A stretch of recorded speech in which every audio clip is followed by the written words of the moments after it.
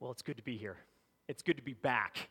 I've been working on this sermon, it seems like forever. Last week I was really, really sick, and if you've ever gone through what I went through, I pray for you, and it was incredibly painful, but I'm back, and I'm happy, and I'm healthy, and one of the things that I learned through this experience, I learned hundreds of things, like one, how amazing my wife is. She mopped my brow through the whole process, and was so kind.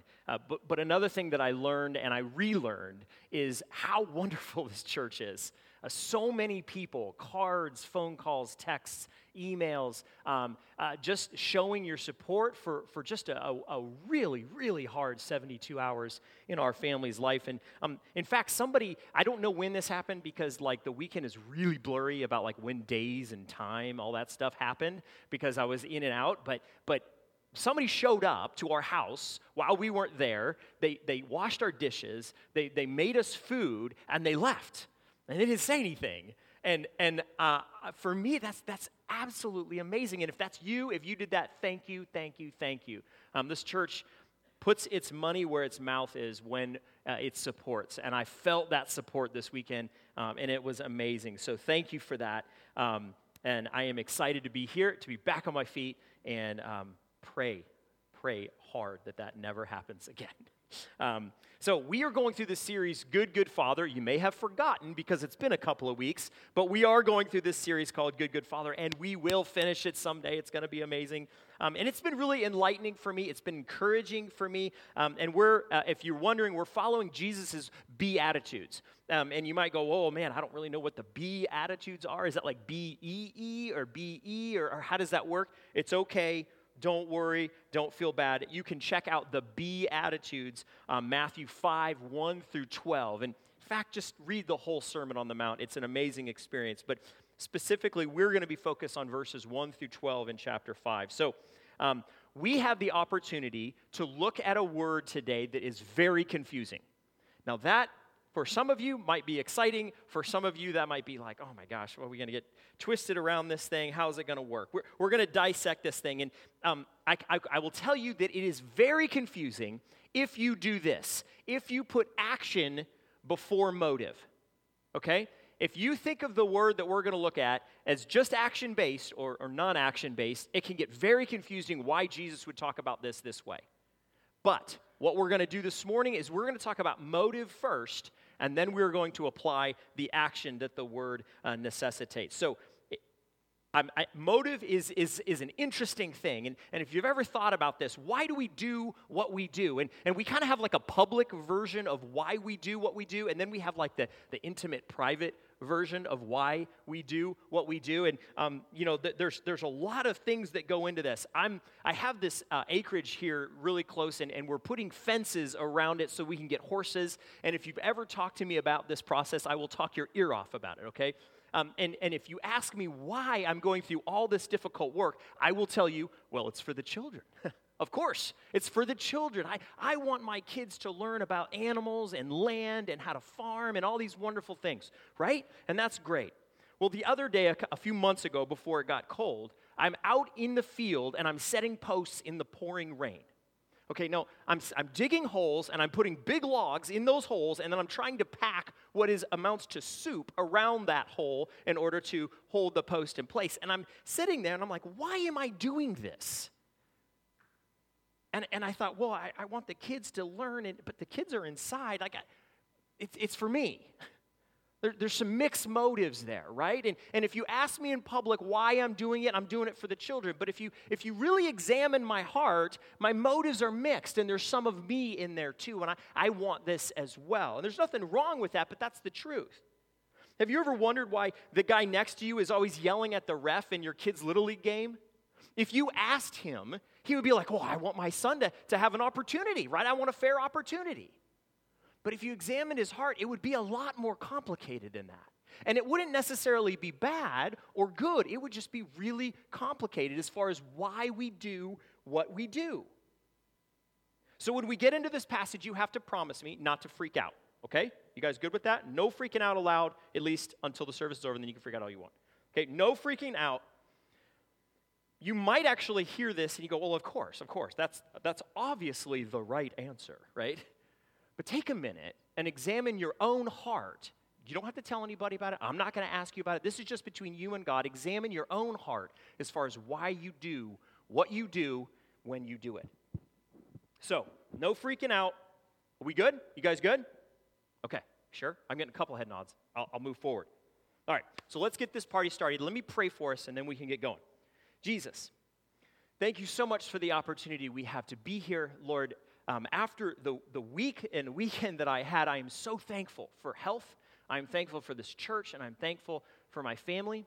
So God, I ask that you would guide us, that you would comfort us in our difficulties, that you would shine light on the direction that we're going, and that you would comfort us along the way, because this is a very challenging time, and it's a challenging passage that we're trying to learn about. So I ask, God, that you'd speak through us, that you would speak to us, and that we would understand what you'd have us know.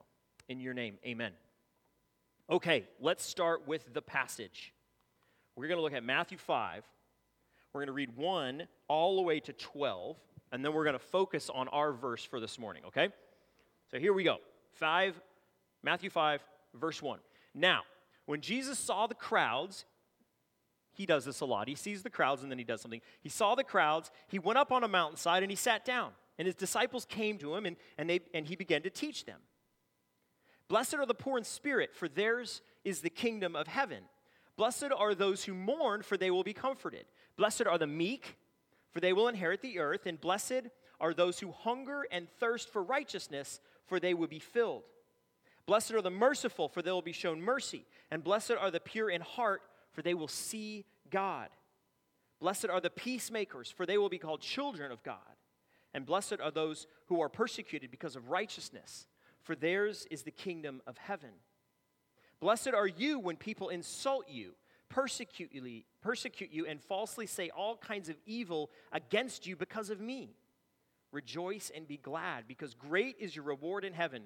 For in the same way they persecuted the prophets who were before you. Okay. Great piece of scripture. If you're going to memorize something in the New Testament, seriously, start with this. It's really good stuff.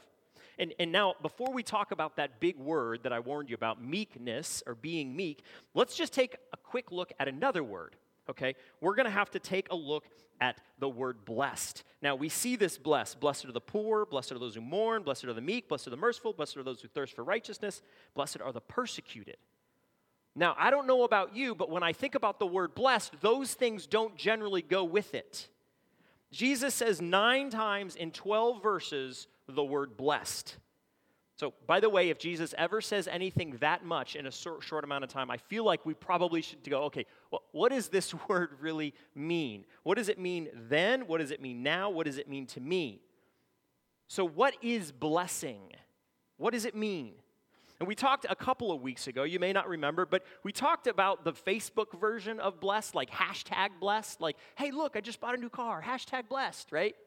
And we all kind of chuckle, but I think a lot of us in our core sometimes think that's what blessing is. And if I do all the right things and everybody's happy, including God, then I get the new Audi, right?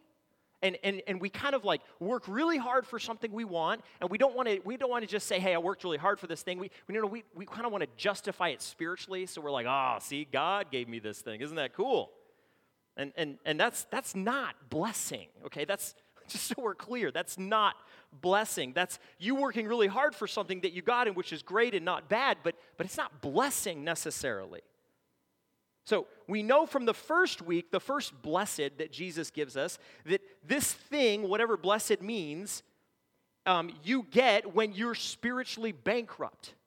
Okay, when you were spiritually poor, you have this blessing thing. And from the second week, we get this thing called blessed when we mourn. So this already starts to throw a monkey wrench in the brand new car in the garage theory. We have some sort of blessing associated with meekness in this passage, so we can be assured that blessing isn't necessarily associated with painful things not happening to you. So you right away have to make that distinction. Just because I think I'm blessed or I actually am blessed does not mean my life goes the way I want it to. That's a big step. That's a big step. In fact, you can look in other places in the New Testament with the word blessing or the word blessed and associate it with really hard things happening to you. So there's a disconnect here, right? And there's a reason. There's a reason why this is hard for us to understand. You see, in the Old Testament, we see a direct correlation with obedience, blessing, and wealth, physical wealth. And we see God's people doing what they're supposed to do, and God blessing them physically in the moment for doing it. Whether that's protection, whether that's increased land, whether that's many children, on and on and on the list goes. And so I think a lot of times we take that idea and we kind of drag it forward into the New Testament, and then we say, okay, if I'm blessed, then I should get the new Audi, right?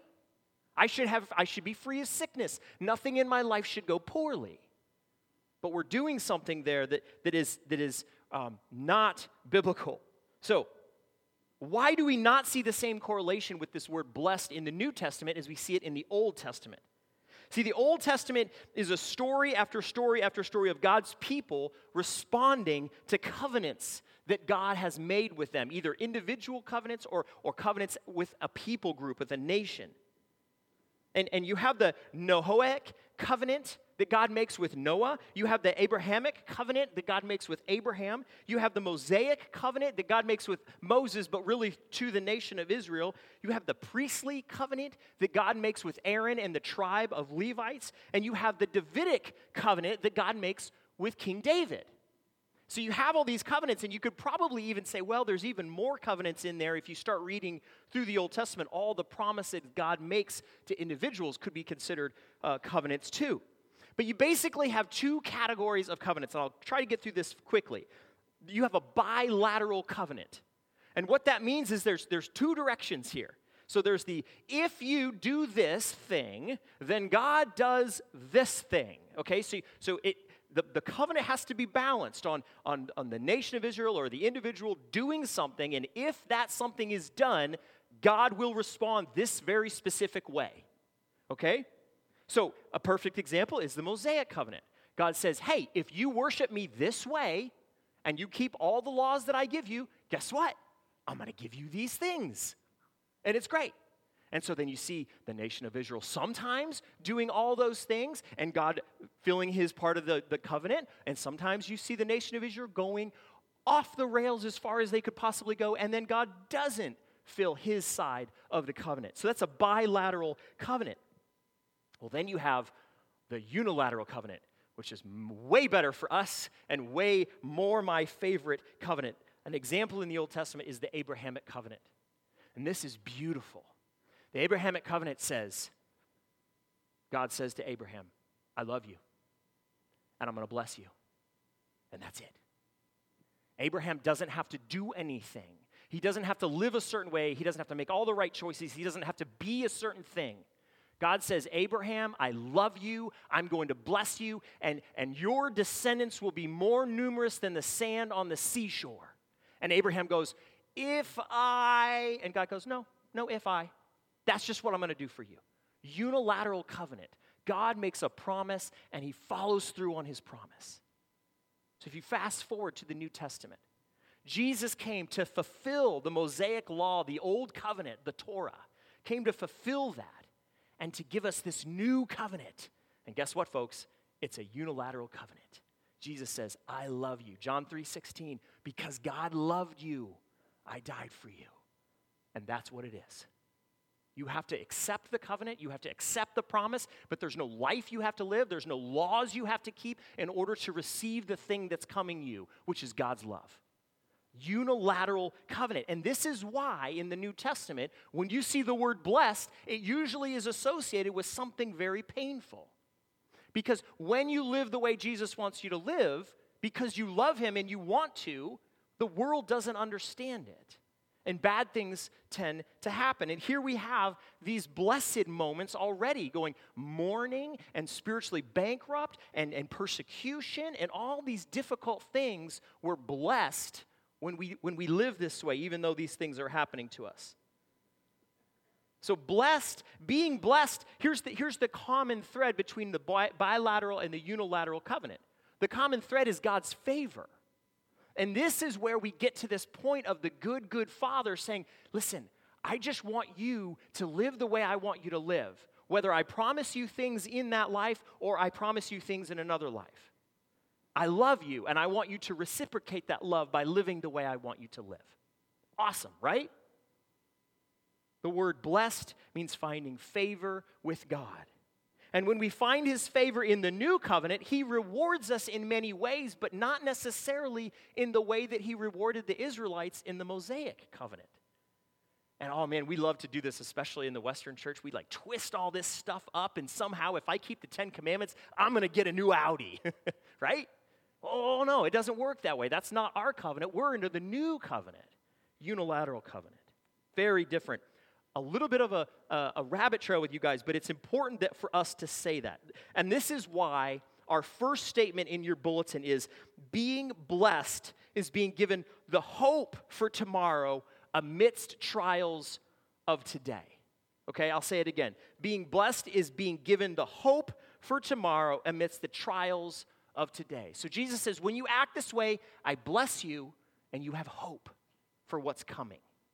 That's really important. Jesus gives us our hope. Jesus gives us our strength, and we're going to talk about strength in a minute because of this word meekness.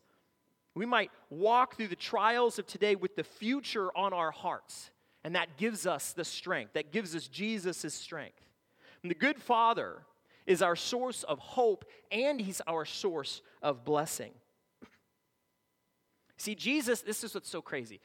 Aaron was teaching about Jesus this morning, and it's just amazing. You can double down and double down and double down so many times about what Jesus is doing. So Jesus throws out this little statement, blessed are the meek, for they will inherit the earth. And you're like, okay. But if you start digging in, it just goes so deep. See, Jesus just doesn't give us the hope for tomorrow. He actually shows us what that hope in the future looks like today. And that is so practical because we can go, okay, I'm going to hope for tomorrow, but this is what it looks like right now for me in my life in 2019 in the Capital District of the upstate New York, right?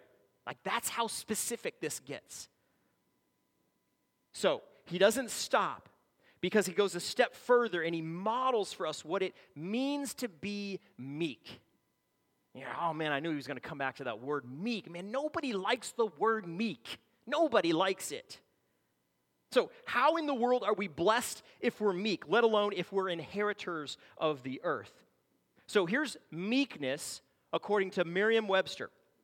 Google it when we get home, or you Google it right now because you all got your phones. There's 3 definitions.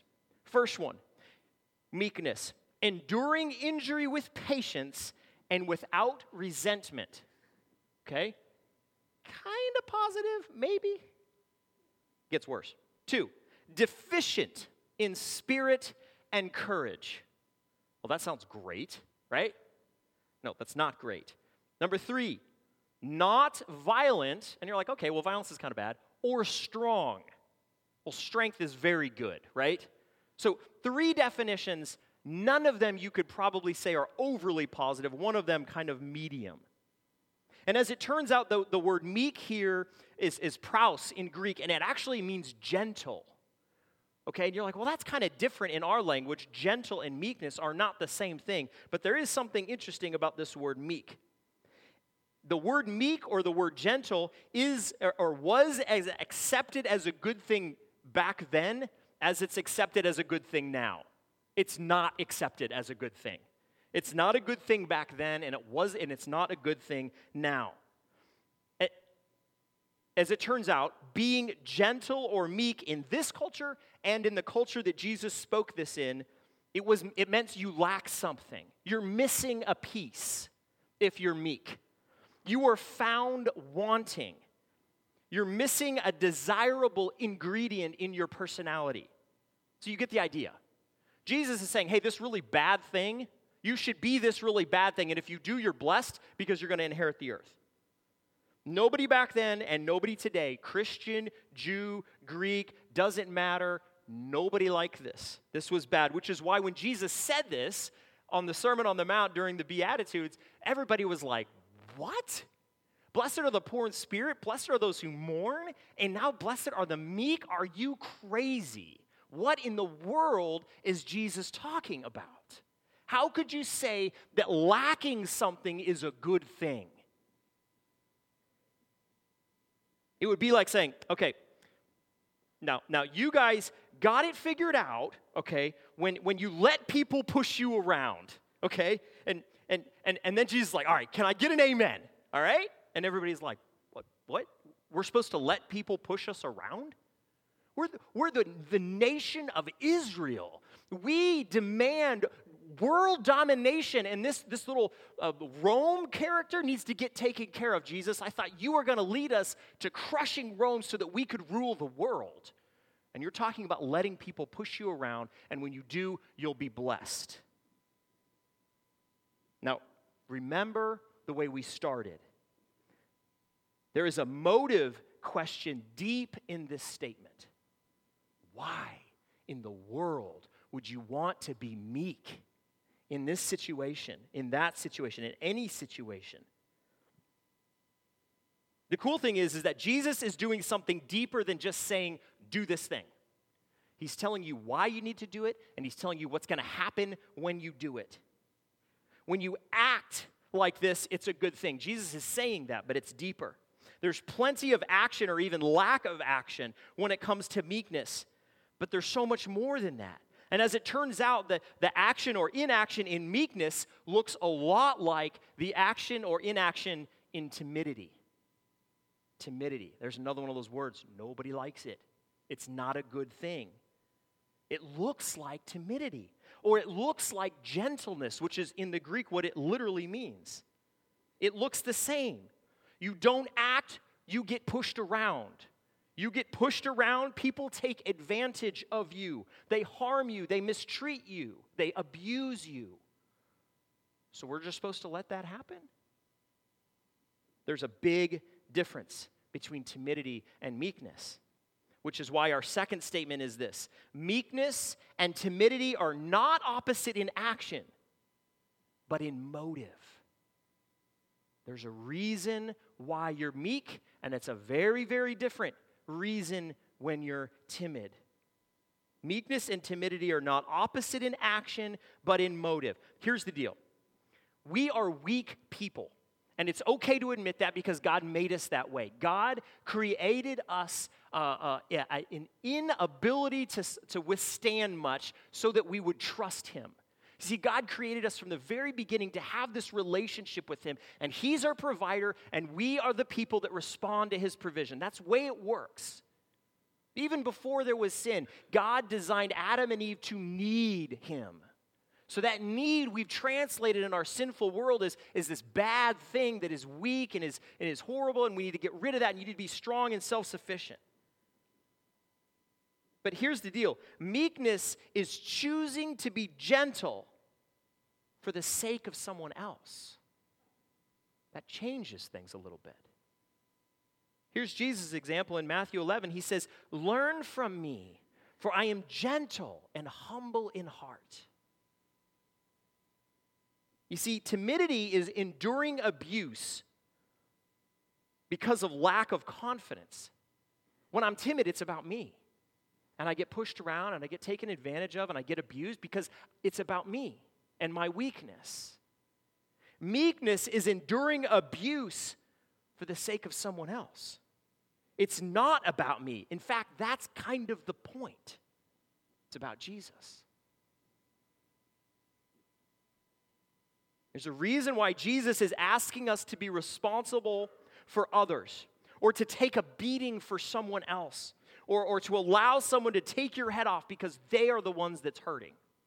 There's a reason why He's asking that. And you might think, oh, well, it's because He wants us to be like Him, and He did that, right?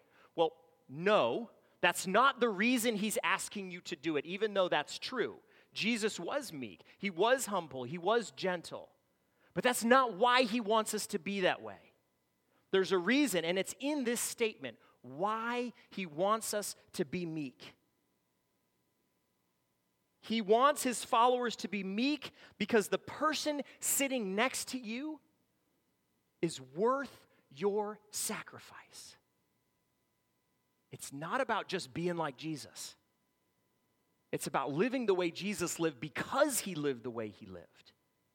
You see, Jesus looked down and he saw you and he said, you do not deserve what I'm about to do to you, but I love you. I value you. You are worth my sacrifice. And he came and he sacrificed for you and he died and he rose again because you're worth it. So this isn't just let's all be mirrors like Jesus. That's a good thing and we want to be like Jesus, but we need to know why. The motive is so important. He wants his followers to be meek because the person sitting next to you is worth your sacrifice, just like he deems you worth his sacrifice.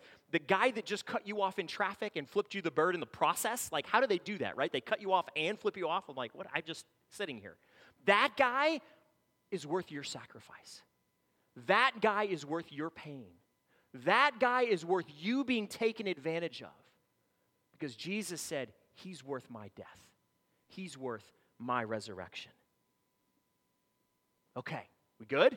You guys good? We're going to pivot. Okay, time to pivot. In one sentence, Jesus tells us why he wants us to be meek and what we are going to do with it. Did you catch that in the statement? It's right there in the verse. The good Father wants us to show constraint for the sake of someone else. And it's because of the blessing that's coming us.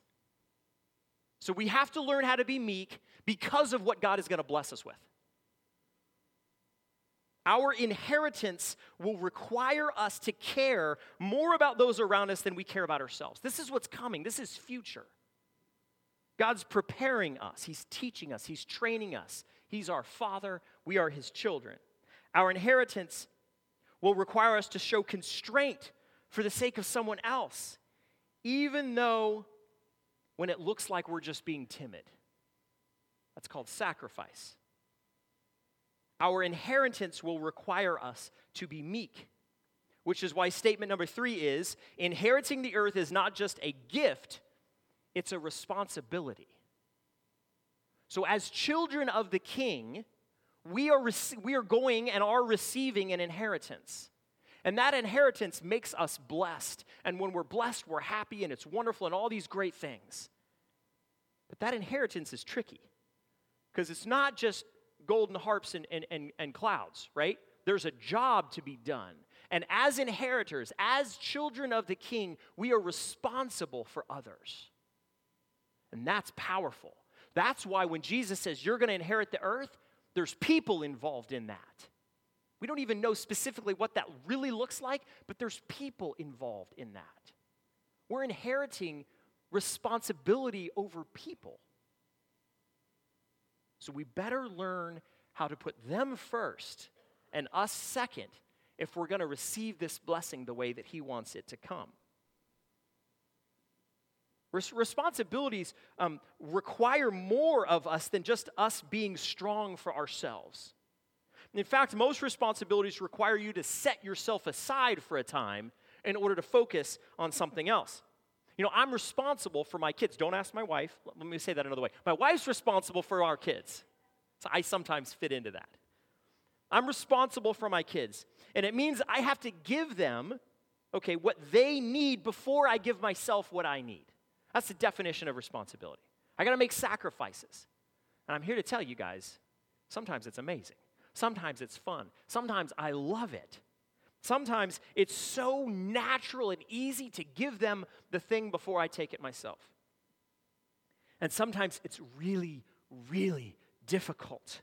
And it takes practice, and it takes discipline, and it takes making mistakes and correcting those mistakes and then reassessing and making sure everything is going the way that it should be. And none of those things are fun. But having children is one of the single biggest blessings of my life. Jesus is sitting down with his disciples, and all the people around are listening, and he's telling them, listen, the good Father wants to prepare you for your blessing, which is also going to be your job.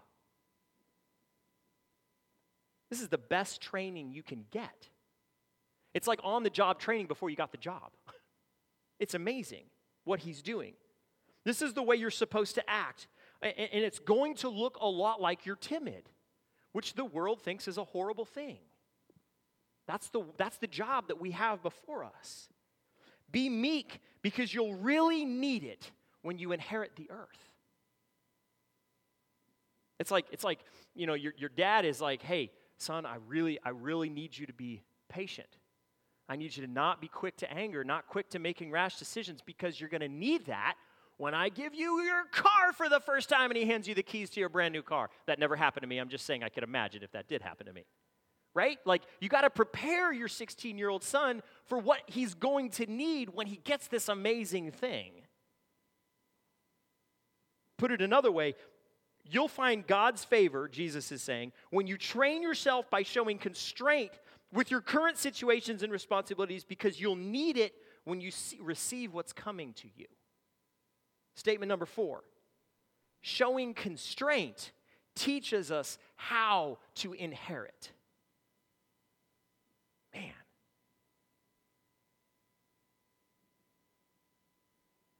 This is why I'm growing to love working land.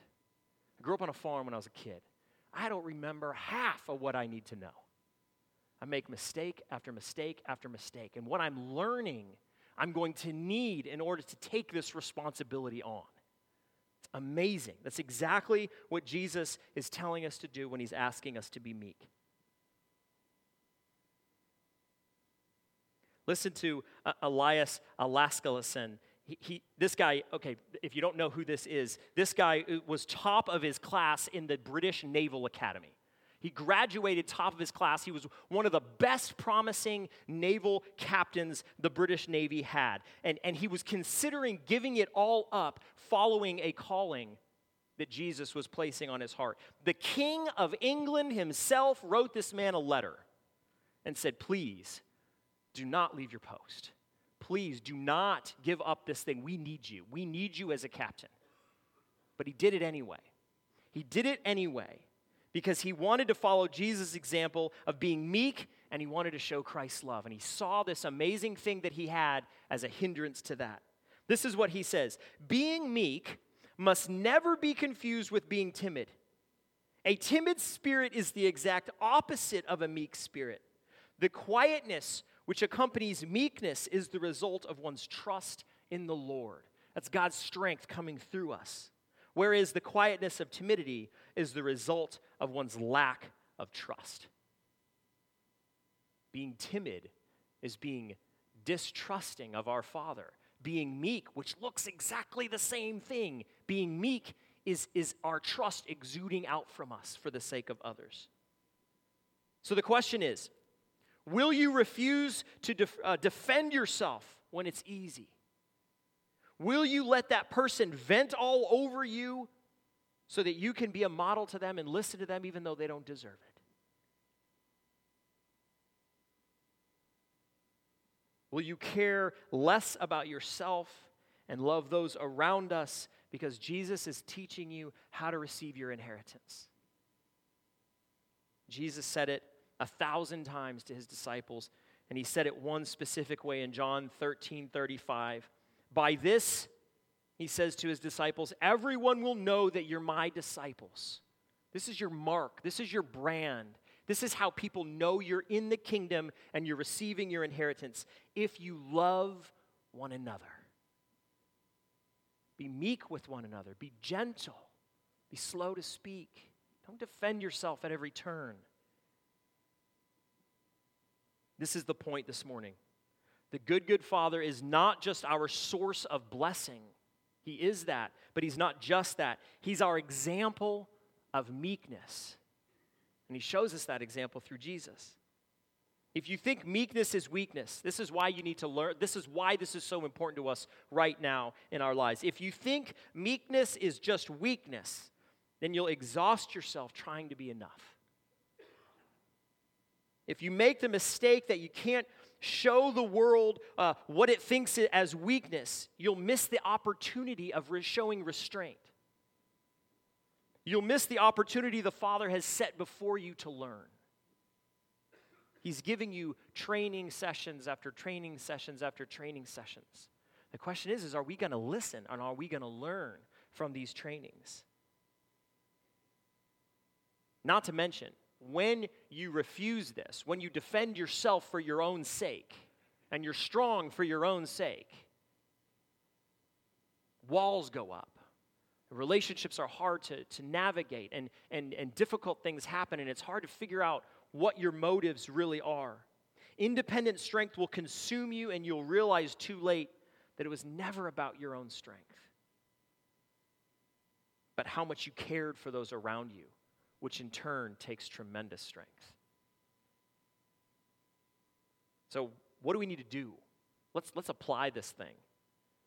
And we can't begin to attempt this on our own. We have to be able to make mistakes and learn from those mistakes. And one of the ways we do that is when we walk with our brothers and sisters in trust and in love. So I'll be the first. I've made countless mistakes this morning, let alone last week, let alone last year. Mistake after mistake after mistake. We can't be harsh with each other when we make mistakes. We need to come alongside each other and help. When we're alone, we have to be focused on ourselves and protecting ourselves. But when we're in community, we can really start to focus on the things that God is teaching us to do and to learn. I said the word community, so you know what's coming next. Life groups. You might chuckle and laugh, and oh yeah, Josh always talks about life groups. I don't have some weird agenda with life groups. I really don't. But here's the thing. The very imperfect and struggling life group that we have, the life groups that we have at Grace Chapel, they just begin to allow you a relationship where you can be weak with one another, where you can be meek with one another, and you can make mistakes, and the relationships aren't going to judge you harshly, and they're going to give you grace, and they're going to work with you. That's what life groups are all about, being known, valued, and loved, because when we're known, valued, and loved in an environment, we get to learn. This is why our environments for kids are so important, that it's a safe environment, because we want them to learn. It's the same thing in life groups. I want to learn with you all how to be meek, and I can't do it if it's me against the world. But I can if it's in a relationship with you all where you're giving me grace and love and guidance. One of the things that I like to do in my life groups, and if you're part of my life, any of my 3 life groups, sorry, I'm giving something away here, but I like to play the game. How is this person feeling, and why? So I like to ask questions, and I do this really imperfectly, but I like to ask questions, and I like to wonder, what's going on with this person? Why are they stressed? Why are they upset? Or why are they happy? Why are things going well? What's behind this? Question, question, question, question. So don't just join a life group. Join a life group with a mission. Join a life group with a person, with a purpose. Learn how to be meek around these people. Let them learn how to be meek around you. And when you do that, you're going to be overwhelmed with the opportunities that will present themselves for you to learn how to receive your inheritance that's coming to you. The good Father is not just our source of blessing, He's our example of meekness. And Jesus said, "Blessed are the meek, for they will inherit the earth." Let's pray. Jesus, thank you for the opportunity to be here with each other, rubbing shoulders with good people, learning what you'd have us learn. Lord, we are your children.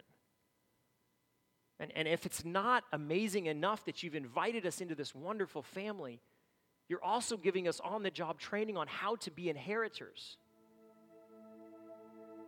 And God, I think about all the relationships that we have that are outside of this building right now.